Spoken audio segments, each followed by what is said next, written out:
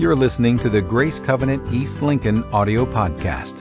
And I don't know if there's anything I enjoy more in North Carolina in the springtime than some golf. Somebody say amen. 4 hours of no phone calls. 4 hours of no deadlines. 4 hours of no chores from my wife, Glory.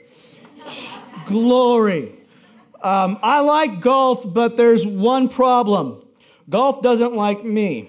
I can go to the golf course, and as I'm driving there, as I walk to the course, as I'm about to go out and start to play, in my mind, I feel like Sergio Garcia. How many of you guys know who Sergio, right? I even look like the man. I mean, it's ridiculous. What a good-looking guy. I look just like him. Oh, no, you didn't. It's Easter, Kurt. Come on, man. So no matter how good I might feel, no matter how much practice I have, no matter my best intentions or my greatest effort, what I have found about golf, you might want to duck, sir, is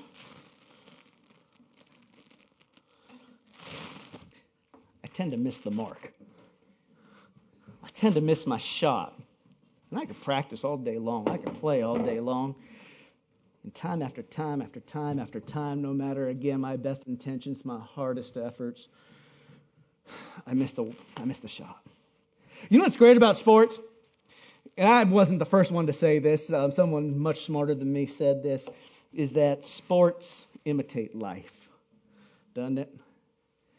Because I don't know you this morning, so I'll just talk about me, okay?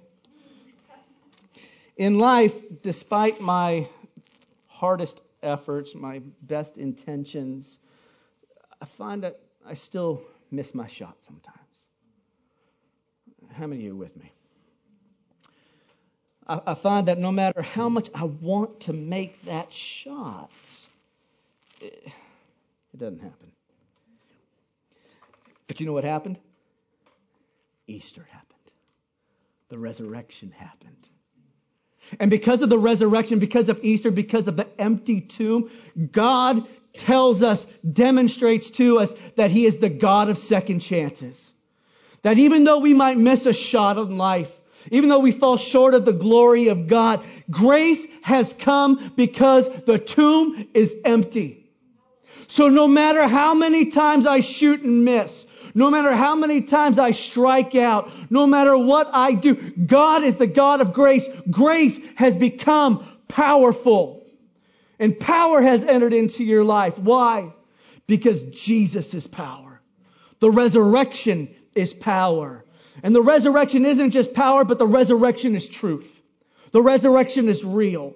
The resurrection is the day that we are here, or why we're here today, to celebrate the goodness of the empty tomb. When Jesus hung on the cross on Friday, He said it was finished. And then on Sunday, when that tomb was empty, it was the exclamation mark of grace. It says, I have come that you might have life and life to the full. Somebody needs to hear that this morning. Jesus has come. There's power in the resurrection. And therefore we get to live a life of power. Hebrews chapter 10 verse 14 tells us this, that it was by one sacrifice that God has made perfect forever those who sometimes miss their shot. That He's by one sacrifice made perfect forever those whom He is still making holy. It's though Jesus showed up at the golf course with me and He shot a perfect score. And He took His scorecard and you know what He did? He handed it to me and says, now it's yours. Because I'm the God of second chances. I don't know about you, but you know what I need? Sometimes I need third and fourth. And some of you are elbowing your husbands. Yeah, you too. Fourth. I'm the guy that needs all kinds of chances. And the only reason I get to experience all kinds of chances in my life is because of Jesus. Who's this Jesus? Who is this Jesus? I love how Max Lucado writes it. He says that Jesus was a backwater peasant. He never wrote a book. He never held an office. He never journeyed more than 200 miles from his hometown. Friends left him. One betrayed him. Those he helped forgot him. And prior to his death, they abandoned him. But after his death, they couldn't resist him. What made the difference? His death and his resurrection. People who only 3 days earlier abandoned Jesus. Like they weren't even going to stick around for him. They were his fan club for years, and then Friday came, and they saw it all end on a cross, and so they scattered, they ran, they fled, they abandoned him. But something happened on a Sunday that changed it all. People who were once scared to follow him would be now willing to die for him. Why? Because the resurrection is real, and our God is a God of second chances. Write this down in your notes if you would. The resurrection is more than a day to celebrate. It's a hinge point in history that has forever changed our world. It has changed everything. Where people would once give up on you, Jesus says, I never will, because I'm the God of second chances. Where those closest to you would turn their back on you after you failed again, Jesus says, I will never. I will move heaven and earth for you because I love you. And that's why we're here today. We're here today to come as we are before Jesus with all of our faults, all of our failures, all of our mistakes. And Jesus says, just come as you are. Now I get to look out here and man, so many of you all prettied up, looking good on Easter. I seen some kids in there like, y'all crazy. You spent hours on those children. And they look good. They look good. But how many of you know we kind of try to do the same thing in our relationship with Jesus? It's like, I got to get myself right, then I'll come to you. I got to look real good, and then I'll come to you. Jesus says, what are you talking about? The tomb's empty. The tomb's empty. You come as you are. You come as you are. I'm the God of second, third, fourth, fifth, sixth chances and beyond. In your Bibles, if you brought them this morning, I encourage you to turn to 1 Corinthians chapter 15. If you don't have your Bibles, it'll be on the PowerPoint or overhead that you can follow along in. And I'm going to read this out of the Message version. And what I want us to see in these passages is I want us to see us. Okay? Because you're in there. I'm in there. Specifically, there's three people's names that are brought up in this passage of Scripture. Peter is brought up. James, the stepbrother of Jesus, is brought up. And then Paul is talking about himself before he became a Christian. He's referring to himself. He's talking about Saul, who he used to be. My guess is this morning. Just like me, I can find a little bit of Peter in me sometimes. I can find a little bit of James in me sometimes. I can even find a little bit of Saul in me sometimes. And I believe if we get real today, if we stop playing church and start being the church, we stop playing church and looking at ourselves for who we are, I think you might be able to find a little bit of yourself in there today too. And if you do, as we go through this, you got to remember one thing in the back of your mind. Remember this. Say these words with me. He's the God of second chances. Say that. Let's read. Chapter 15, starting in verse 3. It says, the first thing I did was placed before you. It was placed emphatically before me. What's he talking about? He's talking about there was a time where the gospel was given to me. The message of Jesus, the story of the resurrection, of his crucifixion and his resurrection. It was handed to me, and then I handed it to you. And what was that message? That the Messiah died for our sins. Exactly as Scripture tells it. That he was buried. That he was raised from death on the third day. Again, exactly as Scripture says. That he presented himself alive to Peter and then to his closest followers. And later to more than 500 of his followers, all at the same time. And most of them are still around, although a few have died since. That he then spent time with, say it, James. And for the rest of those he commissioned to represent him. And that he finally presented himself alive to me. It was fitting that I bring up the rear. I don't deserve to be included in that inner circle. As you well know, having spent all those early years trying my best to stamp God's church right out of existence. And then what he's going to do from here, and this is crucial. This is crucial. This is where our faith becomes reality. This is where we move from a hope to something that we're assured of. It's the resurrection. He talks about the power and the importance of the empty tomb. Listen in verse 16. He says, and if Christ has not been raised, then all of our teaching is useless and your faith is useless. Dropping down to verse 17. And if Christ has not been raised, then your faith is useless and you're still guilty of your sins. If there was no Easter, you're still guilty. If there was no Easter, there was no second chance. If there was no empty tomb, you'd be stuck. And all the things that you're afraid of, all those failures of your past, all the fear of your future, wondering if God, like you would be okay to be worried. But Paul says something here. He says in verse 19, and if our hope is in Christ is only for this life, we are more to be pitied than anyone in the world. But in fact, Christ has been raised from the dead. And he is the first of a great harvest of all who have died. He said, listen, the tomb is empty. So all those things that you're worried about, don't worry. Fear not. You've won. Grace has come. It's the moment. The cross was the promise. But the empty tomb, you know what it was? It was the proof. The promise was, I'm going to die for your sins. The empty tomb was the proof that said, it is finished. And it will always be. Today we celebrate, man. Today isn't just a dress up and feel good pep rally for Christians. It's all right to get it. In fact, we should be excited.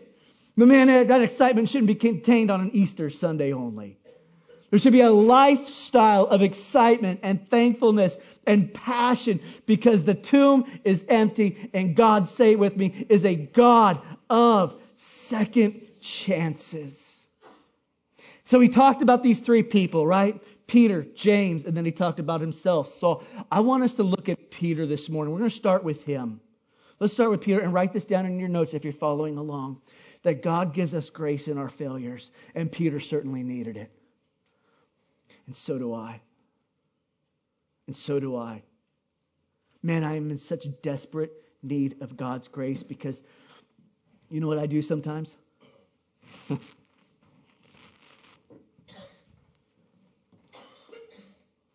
I miss that shot. And I fail. And I'm so thankful, though, that our God is the God of second chances who sees our failures and declares me forgiven. Forever. Forever. Peter. You know Peter. Peter was he was the man. Man, he was the one ready to fight. You're going to mess with my Jesus, I'll take you out. I'll never abandon you, Jesus. I will never leave you. Everybody else might. That guy right there will. I won't. And so Peter, who's followed Jesus for 3 years, Peter who's seen the miracles, Peter who even himself declared Jesus to be the Son of God. Peter on a Thursday night watched Jesus. And he watched Jesus being brought into the court of the high priest. He watched Jesus blindfolded. He watched Jesus getting spit on and mocked. That Jesus, he saw Jesus getting whipped and beaten. And so when the people said to Peter, hey, that's your Jesus. Peter said, not mine. I don't know him. Peter's like me. It wasn't good enough to fail once. Just a little bit later, hey, that's your Jesus. No, it's not. Failed twice.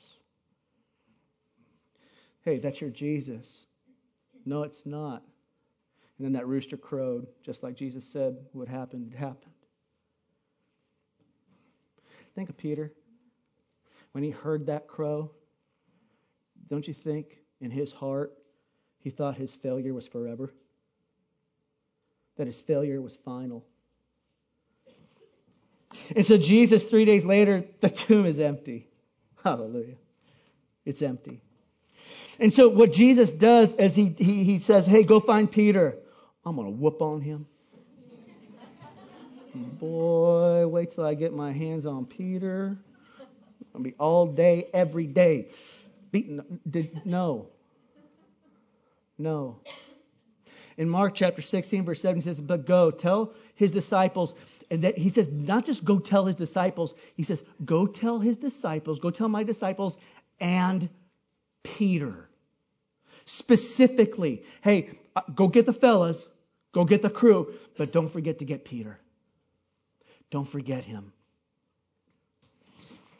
So Peter, right, he's sitting at the beach, which as a Hawaiian I totally get, man. I'm from Hawaii, I get being at the beach. Peter's sitting at the beach, and here comes Jesus. How many of you or you can remember, because all of us were, how many of you guys can remember high school and doing something dumb and watching your dad walk in the driveway? How many of you contemplated jumping out the window? So did, right here. And I wonder if that's how Peter felt, like, oh. And so Jesus gets there and he's ready to lay in, or Peter thinks he's ready to lay in. And what did Jesus say to Peter? He just says, do you love me?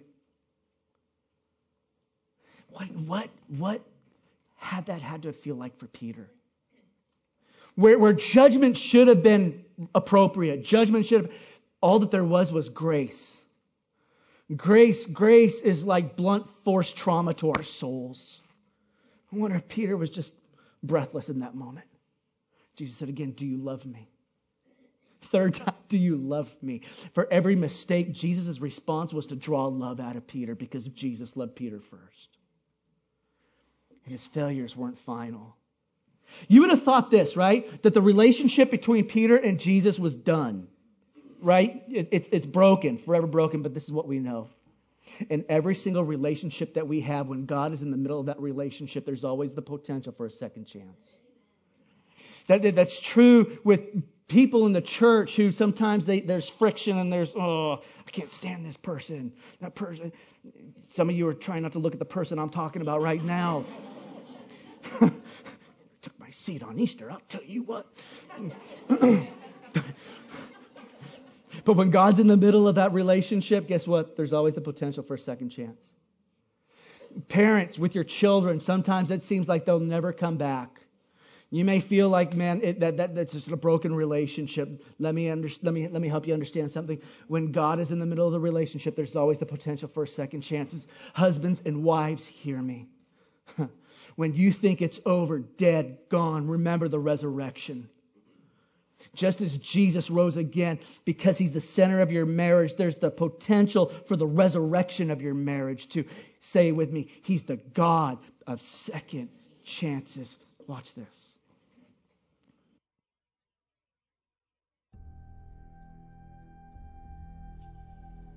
The first year of our marriage was fantastic. We had the big house, Mercedes, BMW, great careers. Everything was going great, but then the rubber started hitting the road.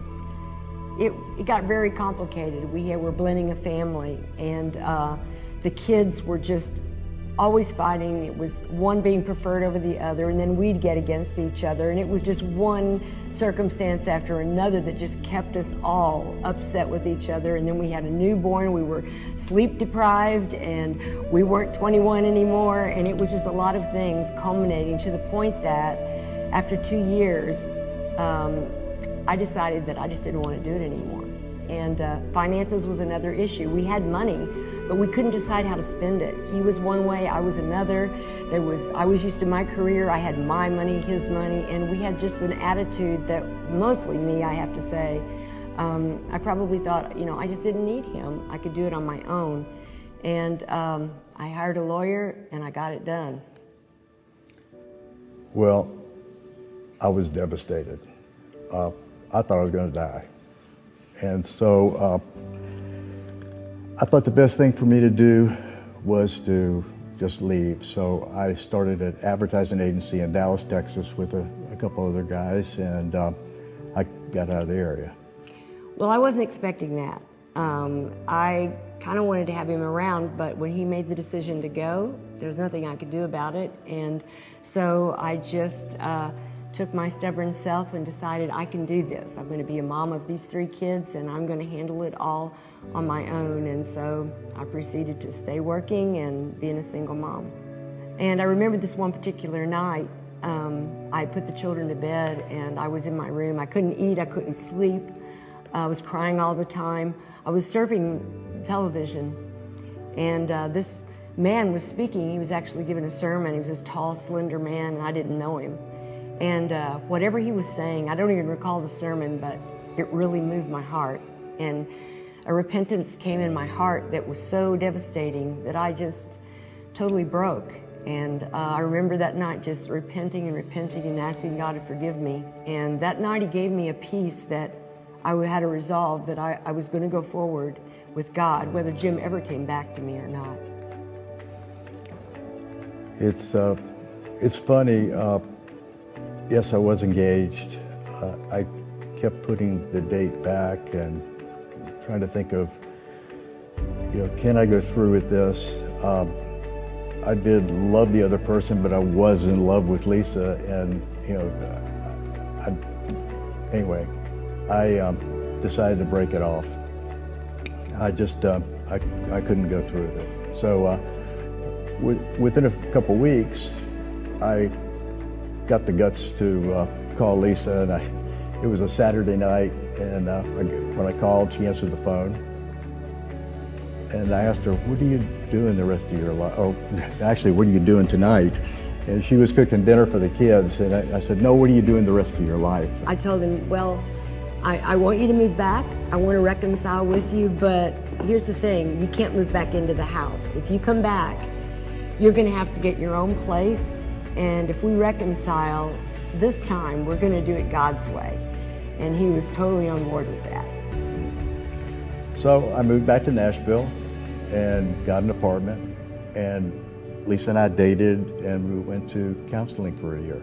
We really courted me, and we'd have special dates, and we didn't have a physical relationship, and that was really hard, and it was very unique because we'd been married for 2 years before, but we knew it was right. We became committed to putting God first. As a couple and also as individuals. So we matured, we got some things behind us, and then we remarried in 1997. Shortly after that, in 1999, we moved to the Lake Norman area to Davison.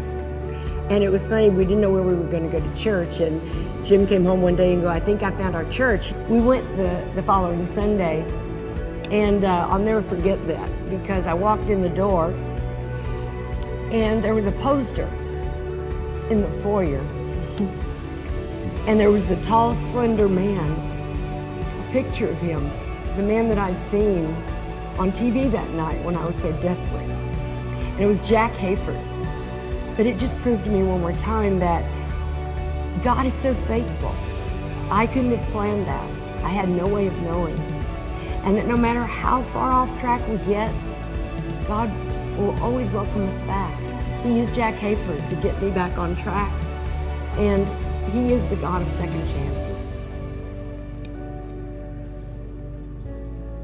Our lives haven't been without challenge, neither our marriage, but our faith is what we always fall back on.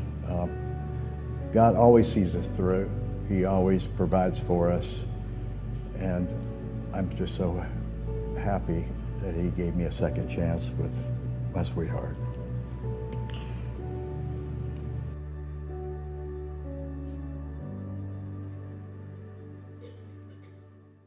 How good is that? Your God is a God of second chances. I'm not going to lie, when she was talking about that tall, slender man, I thought she was talking about me. It wasn't. Say it with me. Our God is a God of second chances.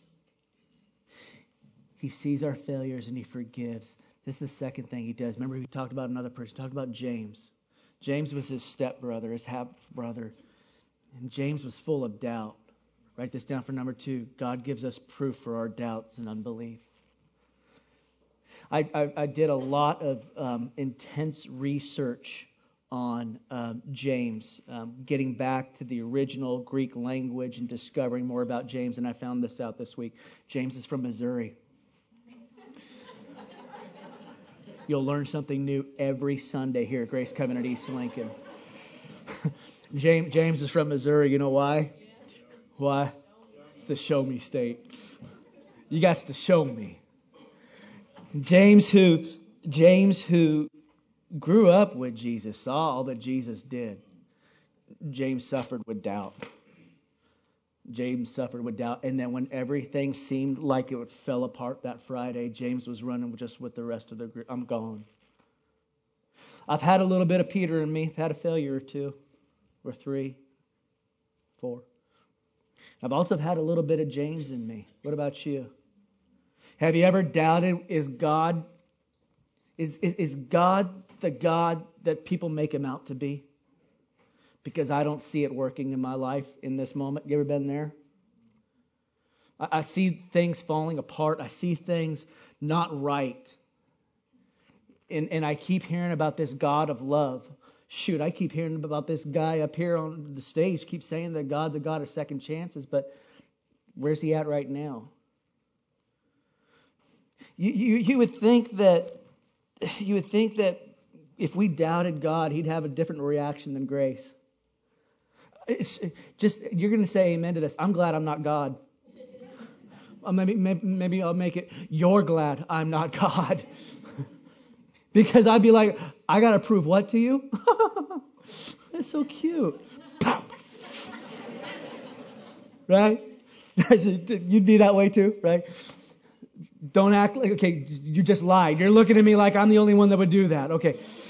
But God says in your doubt, there's still love, because I'm the God of second chances. I'm the God that still loves you and pursues you. James was one of those fair-weathered fans, you might say, right? Jesus had to prove that he was the victor before he followed. There were 2 years ago, Golden State Warriors, they won the NBA championship. All of a sudden, every single person and their auntie were Golden State Warrior fans. You know how many Golden State Warrior fans there were 3 years ago? There were 5, and it was each of the players' moms. That was it. That was the entire fan. But when they proved themselves, right? Now everybody, sometimes we see that with Jesus, right? He's got to prove himself victorious, and then I'll become your fan again. And when I've done that, and I feel like he should turn his back on me because that's what I deserve, how dare I doubt him? You know what he proves himself to be? Say with me. The God of second chances. Peter failed. James doubted. Then there was Saul. Saul was deceived. Write this down, number 3 in your notes, if you would, this morning. God pursues us in our deception. God pursues us in our deception. Man, there's times in my life I've been deceived. When you look at Saul, now he was the one that killed Christians in the early days of Christianity. He was persecuting the church, trying to stamp them out. What that came out of was a misplaced, passionate religiosity that he had that demonstrated itself in a bad way. He was deceived. Now, my deception wasn't like that. His was a misplaced, passionate religiosity. Mine sometimes is a misguided, passive religiosity. That I can get deceived by this, that I can just keep Jesus in his box over here. I got a box for work. I got a box for school. I totally got a box for golf right there. I've got a golf for my kids. I have a box for my kids. I've got a box. And then I got a box for Jesus. And Jesus stays in this box and he stays right there. And all the boxes don't touch one another. Jesus has to stay in this box. And I'm deceived enough to believe that I only have to pull out Jesus at certain times. Easter's a good one. Come on. Oh, I'm in trouble. Come on. But Jesus is being confined in my mind because I'm deceived. I'm confining Jesus to a box. Listen to me, people. Listen to me. If the tomb couldn't confine him, your box can't confine him. If the tomb couldn't hold him back, your box can't hold him back. He isn't the Lord of part. He's the Lord of all. And here's the beauty. Here's the scandal of grace. Here's the beauty of the resurrection, is that he's not content to have just a part of your life. And maybe the enemy has tried to deceive you. and try to keep you believing that you can just compartmentalize Jesus. How crazy are we for that? I mean, how crazy can we be for that? Listen, He is the risen Son of God. All authority, all power, all might is His. It's by His power He holds creation intact. And He loves you. His heart is for you. What is wrong with me when I try to keep Him in a box? Why would I not want Him in every area of my life? Because I don't know about you, but I know about me. Every area of my life needs second chances. Every area of my life needs third, fourth, fifth, sixth. Come on now. Am I preaching to somebody?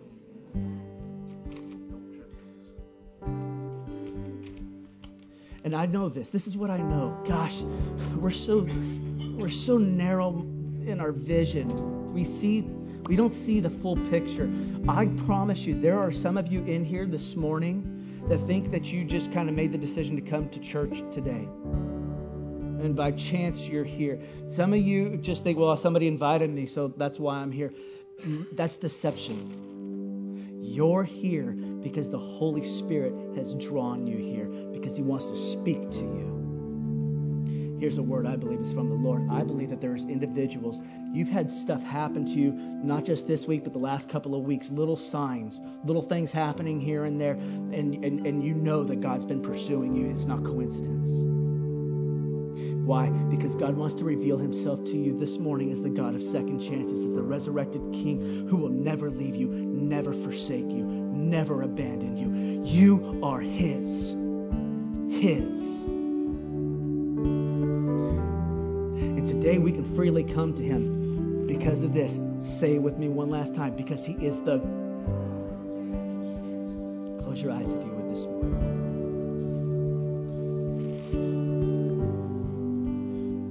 As we spoke this morning, hey, I saw myself in all three of those people.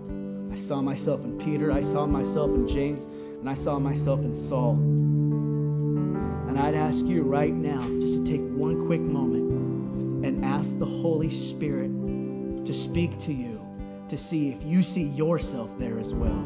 If there's an area of your life that you are living or have lived the same way, take that moment now with Him.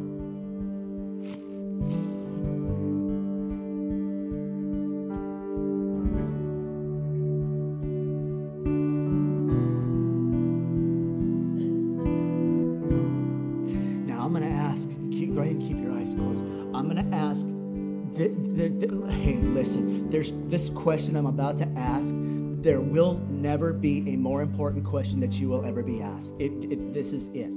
This is it. This is the biggest one that could ever be asked of you. And it's the answer you have to reconcile for yourself. You got to get this one. Because I believe that some of you lived a life or are living a life like I did. Man, I ran from God as hard and as fast as I could and did everything I could. Party, violent. You just talk about all of it, man. I was a mess. Until one day when I was 25 years old, someone asked me the question to me that I'm going to ask to you. And the question was this: do you believe in Jesus and do you want to give your life to Him? And that moment that I did, it changed everything. It changed my past, it changed my present, and it changed my future. And so this morning, I'm going to ask you the question that changed my life. It's going to change your eternity. And the question here, it's this: do you know Jesus? It's not a story, it's reality. It's not fiction, it's fact. He is the risen Son of God, and it's by faith in Him and only in Him can you ever be with Him. The world tries to tell you, oh, you know what, you can believe this, you can believe the other thing, you can work hard. Hey, just be good. No, you ain't ever going to be good enough. And there's no saving faith anywhere else except for the name that is above all names, the name of Jesus. It's only there where salvation is found. Only. And if you have never just said, Jesus, I need that. I need you. I need you now. need you to be my God. And I need you to be the God of second chances. I'm going to count to 3. And if you have not accepted him, man, listen, don't get out of here until you do. From the count of 3, if you want that for yourself, you want that for your family, you want that for your life, raise your hand. 1, 2, 3. Amen. Amen. Amen. Lord, I join my friends here this morning, God, in confessing this, that I'm a sinner. I'm a sinner saved by grace.